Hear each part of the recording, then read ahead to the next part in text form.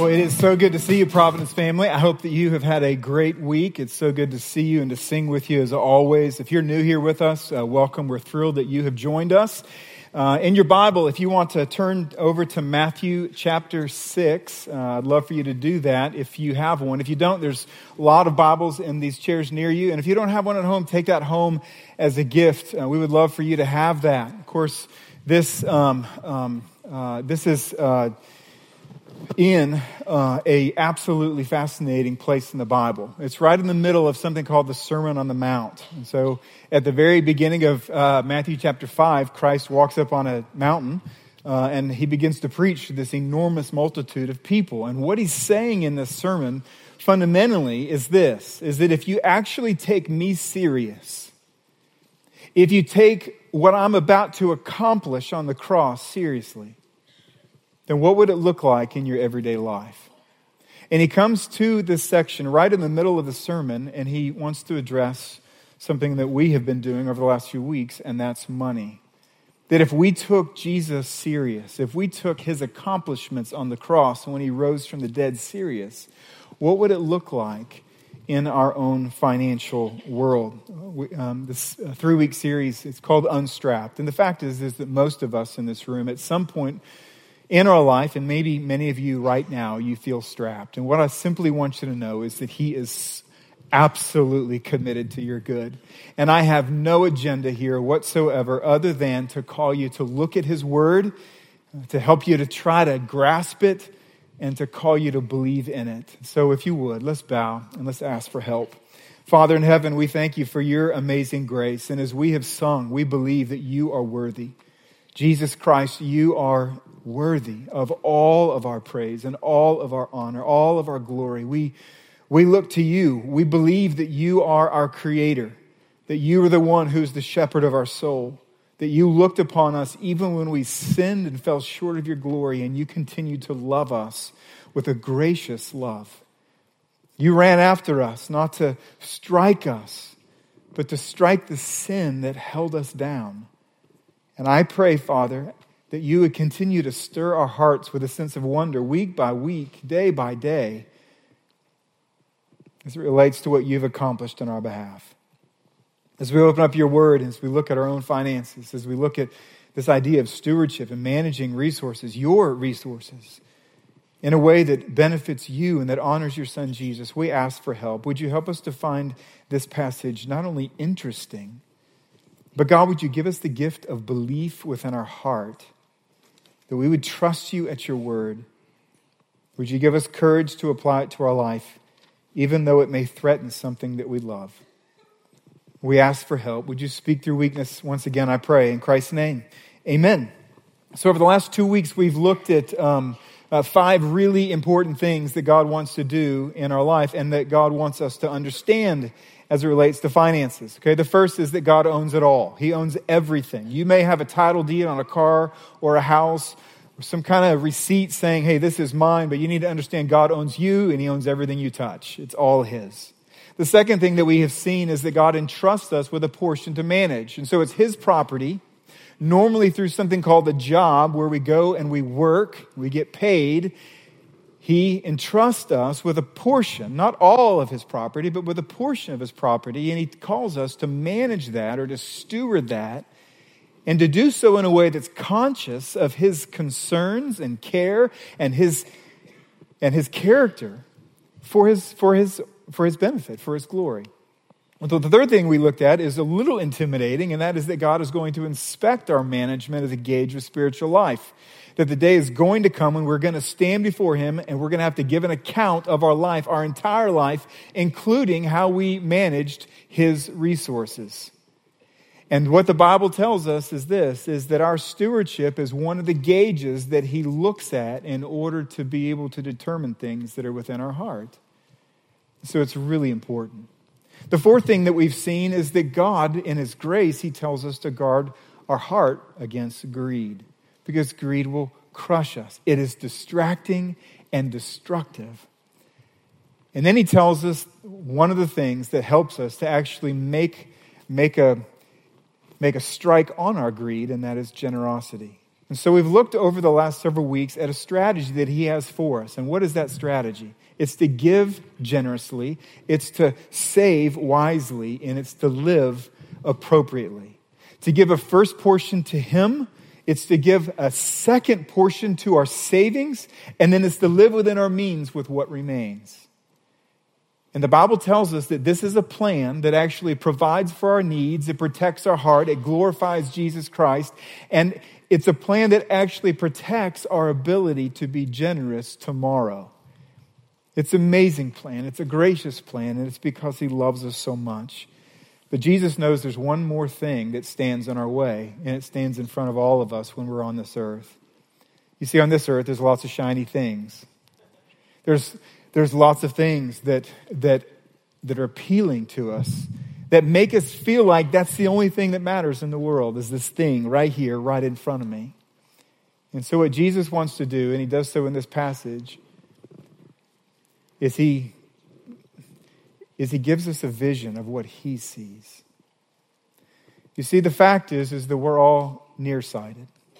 And what that means is that we can see things that are close up, but spiritually have a hard time seeking to discern what's far away. And so just like this picture, there's a city behind all of those glasses, but without that vision, without that corrective vision, it's all fuzzy. I can tell you there's a city there. There may be reflections, it may be hazy, it may look like there's taller things and shorter things that are out there, but until you can actually see it with your eyes, it's so hard to live when everything that's close is so clear and that's so fuzzy. And so what Jesus does in this passage is he tells us what he sees, not only here, but also there, so that we can have clear sight of the future, of eternity, and we can live in a way while we're here on this earth that compensates for the reality of what is coming. This is how Jesus says it. Verse 19 of chapter 6, he says, "Do not lay up for yourselves treasures on earth where moth and rust do destroy, where thieves break in and steal, but lay up for yourselves treasures in heaven, where neither moth nor rust will destroy, and where thieves do not break in and steal. For where your treasure is, there your heart will be also. The eye is the lamp of the body. So if your eye is healthy, your whole body will be full of light. But if your eye is bad, your whole body will be full of darkness. If then the light in you is darkness, how great is the darkness? No one can serve two masters, for either he will hate the one and love the other, or he will be devoted to the one and despise the other. You cannot serve God and money." So how does God correct our nearsighted spiritual vision? He does so in three ways. First thing he does is this, is he invites us to examine our spiritual eyes. A real practical way would be he takes us to the doctor, okay? He says, let's get an eye exam. Let's see what's actually happening. And he does this right in the middle section. You see in verse 22, he speaks of a metaphor. And he says that the eye is the lamp of the body. And then he begins to talk about the ability of the eye to take in light. It's a really fascinating thing. And what you need to understand is that this middle section is actually the master key that unlocks what follows and what precedes it. And so what does it mean? Well, we're all in a room right now, and you can see that the lights are on. Of course, you can only see if the lights are on if your eye is working, right? But for those of us who you didn't turn the lights on. You can't even change the lights right now. They're just there. And if your eye is functioning as it should, if it's working properly, what happens is it allows that light that is already there to come into the eye so that you can see what is around and you can navigate the room without bumping into things or bumping into people.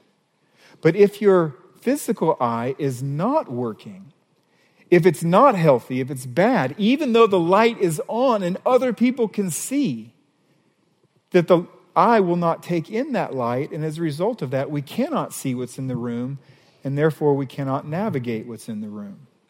Now, Jesus takes this metaphor and applies it to our spiritual eyes, our faith, our heart. And this is what he means. This is what he says here.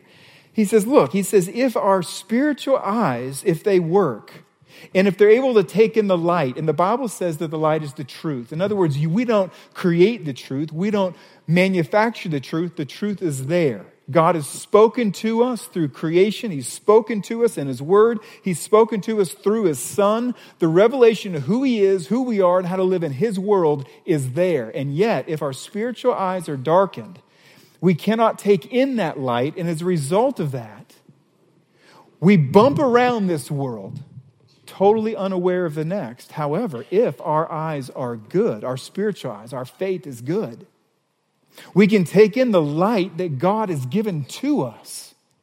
And suddenly we now see not only this world and the next, but we can navigate our lives in this world conscious of the next. And this is what he's saying. Luke chapter 12, verse 15, he says it a little differently. He says, take care and be on your guard against all covetousness or greed. Now you see the words take care. You can also translate take care, be alert, or see. Look, behold. He's telling us that we have to be able to see in order for us to be able to do what God has told us to do. You see, greed, what it does is it shuts the eyes. Most of us have blinds at some point in our life, in our house. Maybe you do right now. And you can stand on one side of the window, and you can look out and you can see reality. You can see a world out there.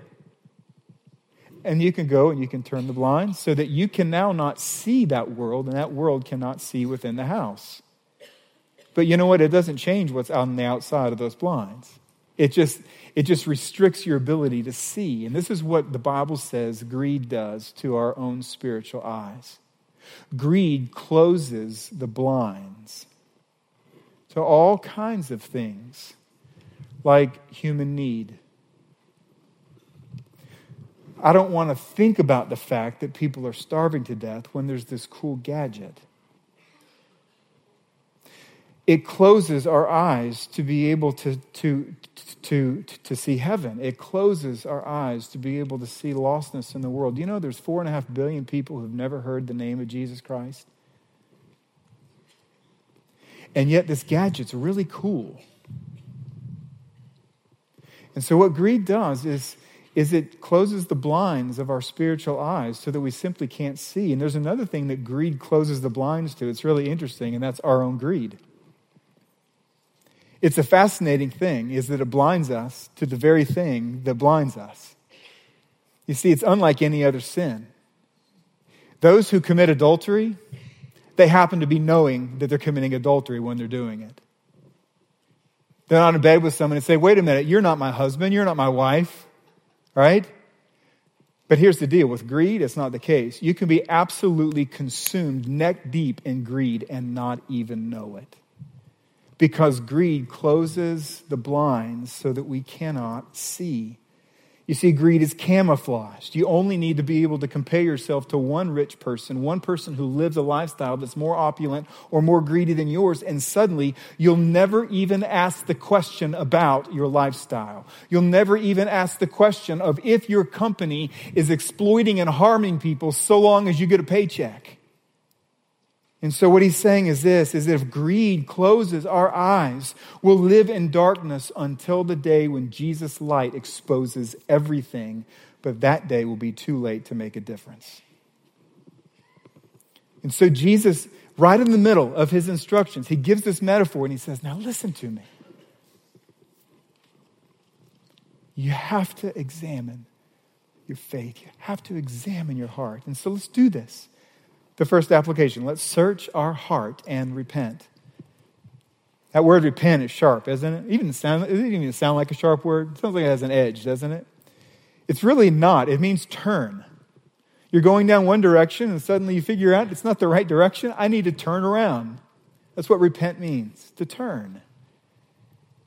And so what I want to ask you to do is simply think about this. We live in the richest culture in the history of the world, and yet most of us have not asked a single time in the last month if I am greedy. And so I would encourage you to search your heart. One way to search your heart is to look at your receipts. Why? Because Jesus says, wherever your heart is, that's where your treasure is going to be. Wherever your treasure is, that's where your heart's going to be. Your receipts are an accurate description, unbiased, unemotional layout of this is what I care about. This is what I see most clearly. And so look at your receipts. And then if you're really courageous, not many people will do this, and if you have a really trusted Christian friend, ask them to look at it. Ask them to ask you questions about your finances and your stewardship. Why? Because isn't it amazing that greed blinds our own heart, but we can recognize greed in other people, can't we? So find somebody who really loves you and say, can you just ask me some questions? Can you probe my life when it comes to stewarding these resources? Because there's a good chance that they may be able to see things that you can't.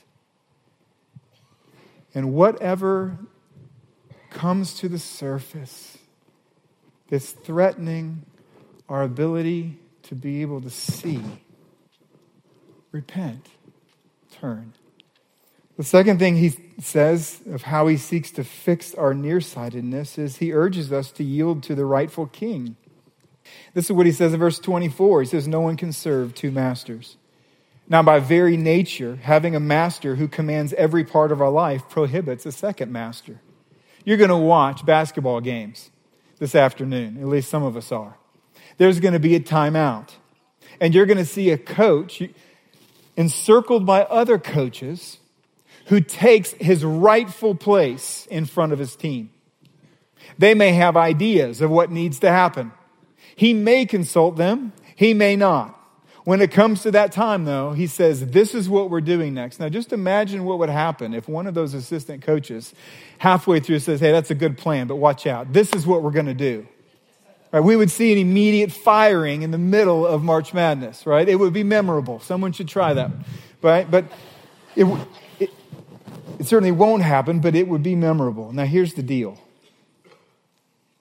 Jesus is saying the exact same thing. He draws a line in the sand and he says, look, when I came to this earth and when I accomplished what I accomplished, I did so to reign over your heart. And there is one master.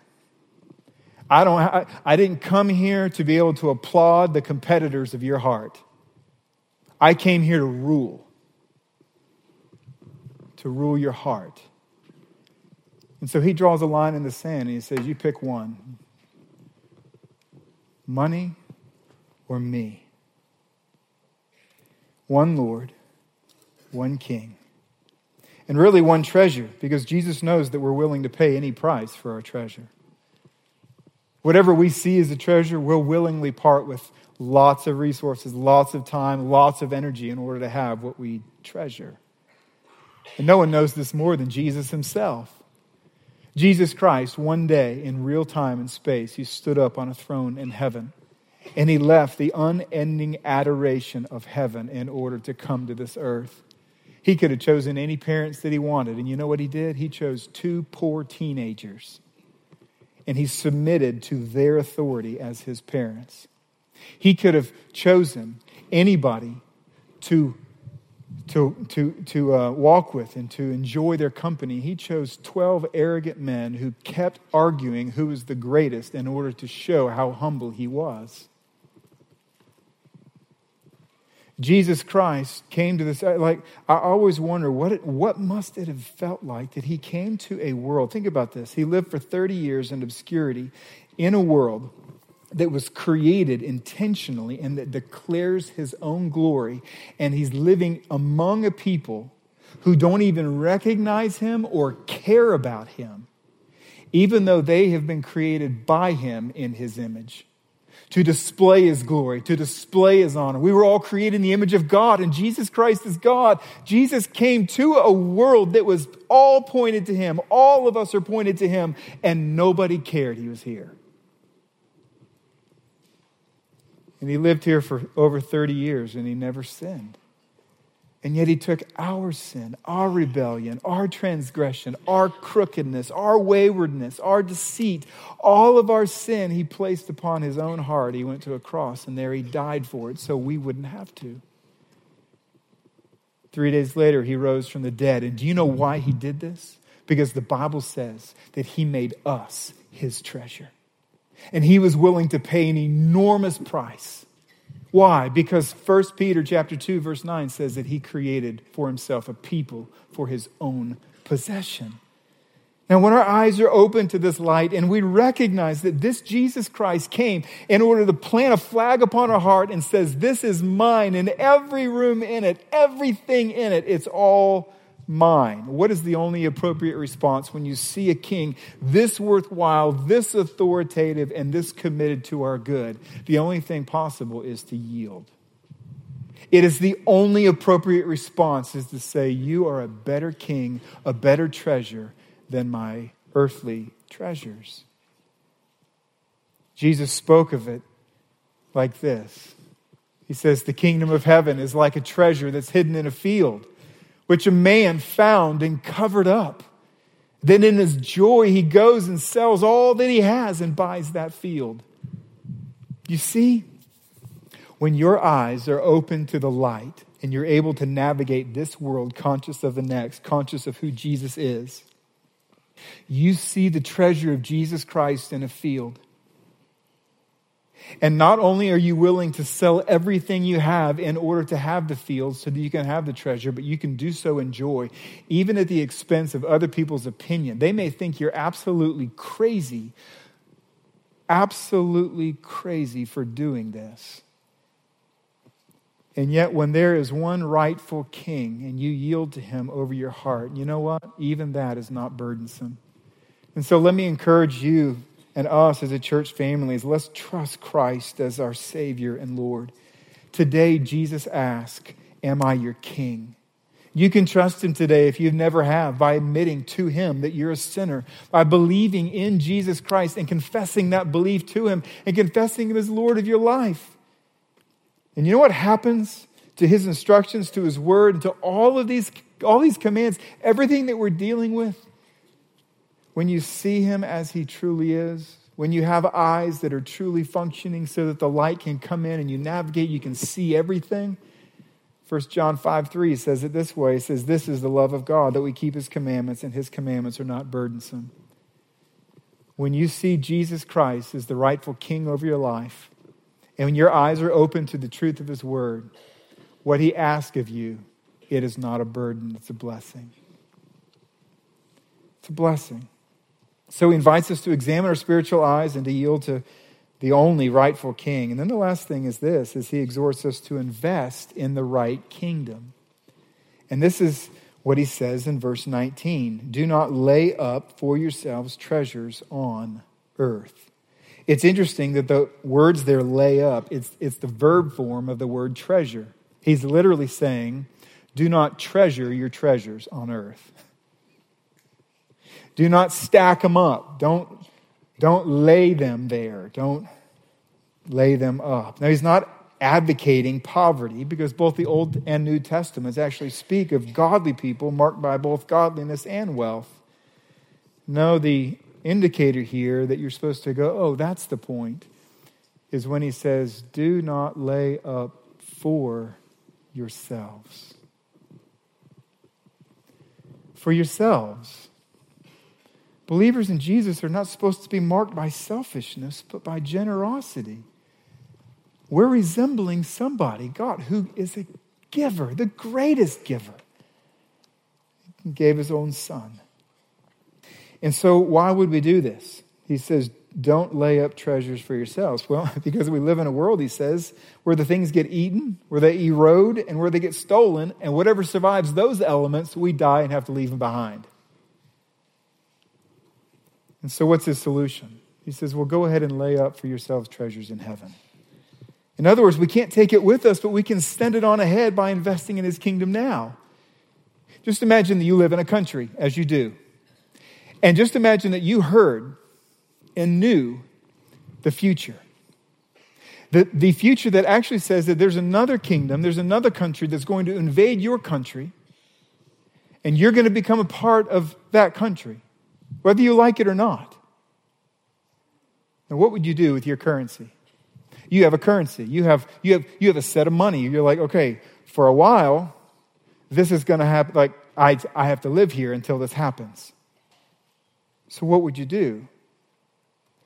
We'll also add to the equation the fact that this kingdom, already in advance, they say, you know what, you can go ahead and exchange your currency for the currency that's coming.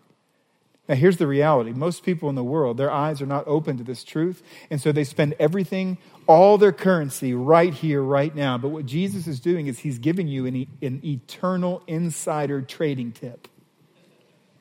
He's saying, this is the reality of what I see. I have perfect vision. I know where this is going. My kingdom is going to take over all kingdoms, and there will be only one currency in that kingdom, and the American dollar is not it.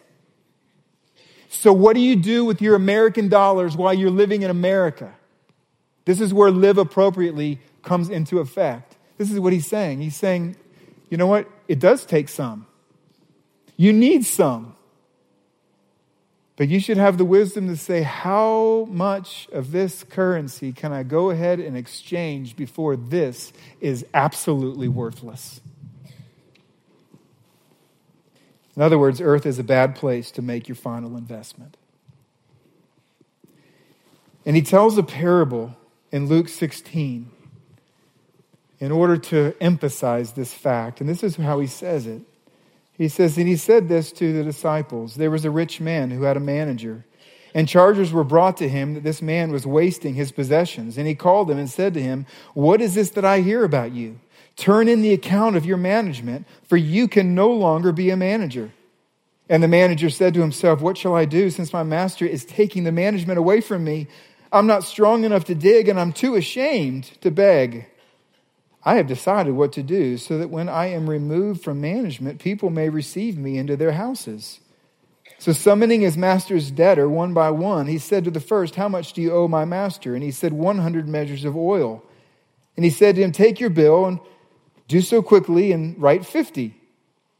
And he said to another, and how much do you owe? And he said, 100 measures of wheat. He said to him, well, take your bill and write 80. Now, Jesus always says something that's shocking, that leads us to the point of the parable. And the very next sentence is what's shocking. We're supposed to go, what? And the master commended the dishonest manager for his shrewdness. It doesn't say he condemned him. It says that he commended him. And then he gets to the point. 4. In other words, this is why I'm saying this. This is the point. Listen right now. This isn't parable time anymore. This is real life instruction time for you and me right now. For the sons of this world, that's unbelievers, earthbound people, are more shrewd in dealing with their own generation than the sons of light. And I tell you, make friends for yourselves by the means of unrighteous wealth, so that when it fails, they may receive you into the eternal dwellings. One who is faithful in a very little is also faithful in much. One who is dishonest in a very little will also be dishonest in much. If then you have not been faithful in the unrighteous wealth, who will entrust to you true riches? And if you have not been faithful in what is someone else's, who will give you what is your own? No servant can serve two masters, for either he will hate the one and love the other, or he will be devoted to the one and despise the other. You cannot serve God and money. And the Pharisees, who were lovers of money, heard all these things, and they ridiculed him. So Jesus tells a really puzzling parable, doesn't he? And this is what he says. He goes, there's a man, he has a manager, and he needs to fire the manager, but he gives the manager time to clear up the books. And the manager knows, I don't want to beg and I don't want to work, so what am I going to do? So by deceit, he actually goes and he goes, I'll tell you what I'm going to do. All these people who owe my master money, they don't know I've been fired. So I'm going to make good with them so that after I'm fired, that they're going to owe me something. And so he goes and he reduces the debt without the owner even knowing. When he does, he comes in and he goes, well, you were shrewd. I'll give you that. Now, what's the point? This is the point.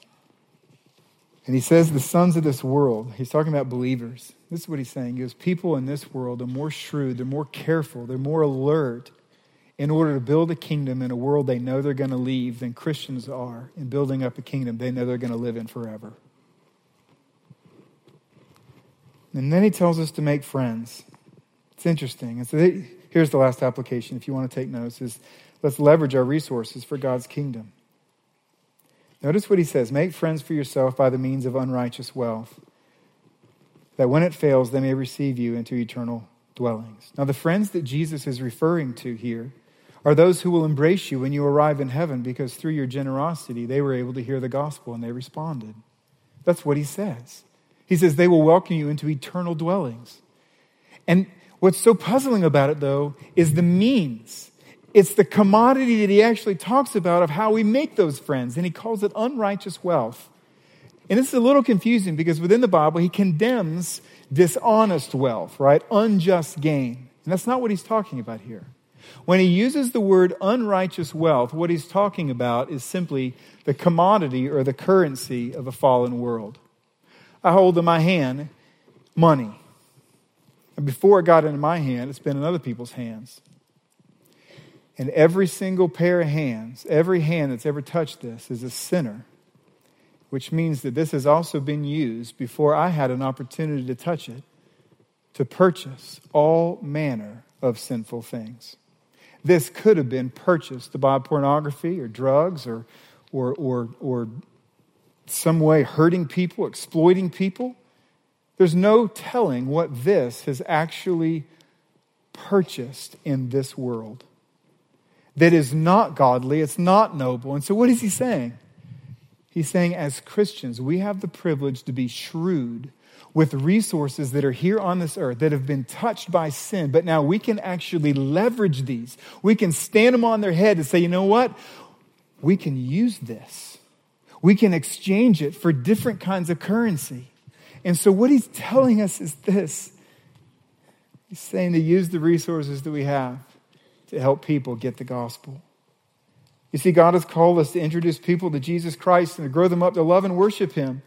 You think about our cities in need of the gospel. Our own church is in need of the gospel. There are children, there are ministries here at Providence where people are hearing the gospel.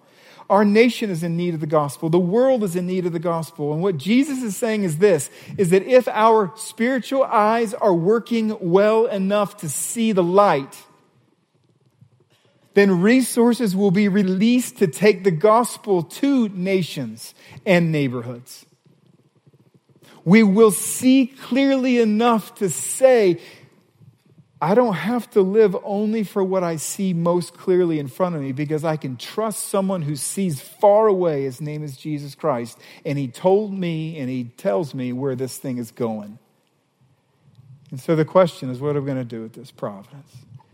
And so I want to finish by saying two things. First is, I just want to appeal for faith in God's word.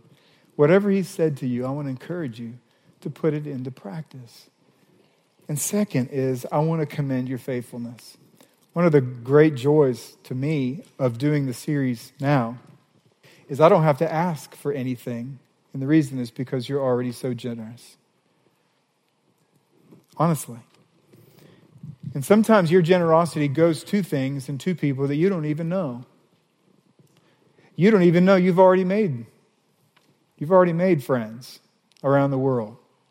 I want to show you a few of these friends around the world, okay? We actually, as a church family, we support 30 international church pastors. You can just call them Providence pastors. They just don't pastor here.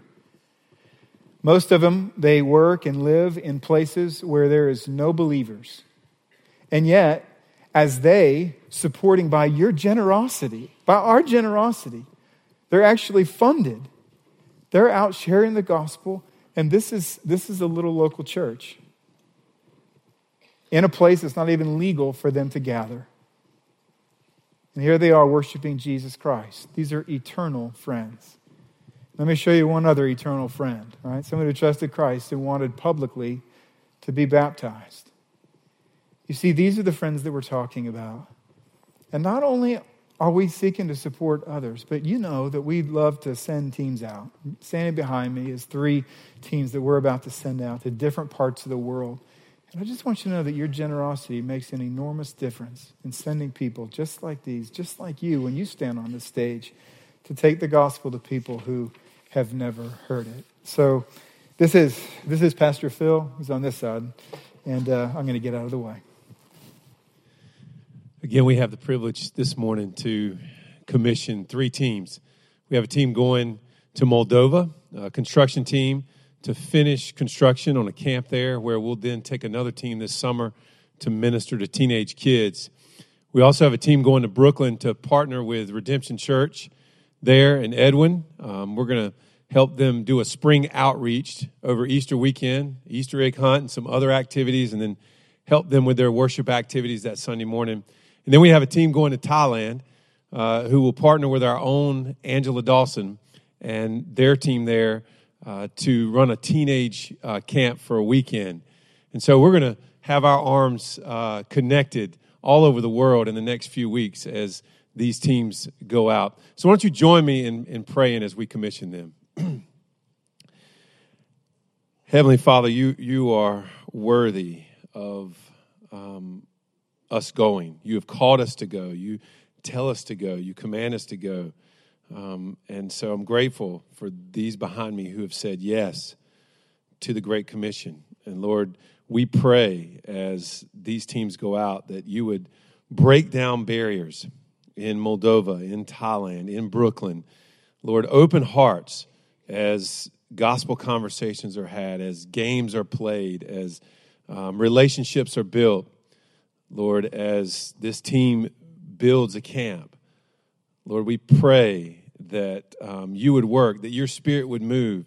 Lord, I pray for their preparation, their hearts, their minds, their bodies, their souls would be prepared to do the work that you've called them to do, and that your kingdom would be built, your church would grow in all of these places.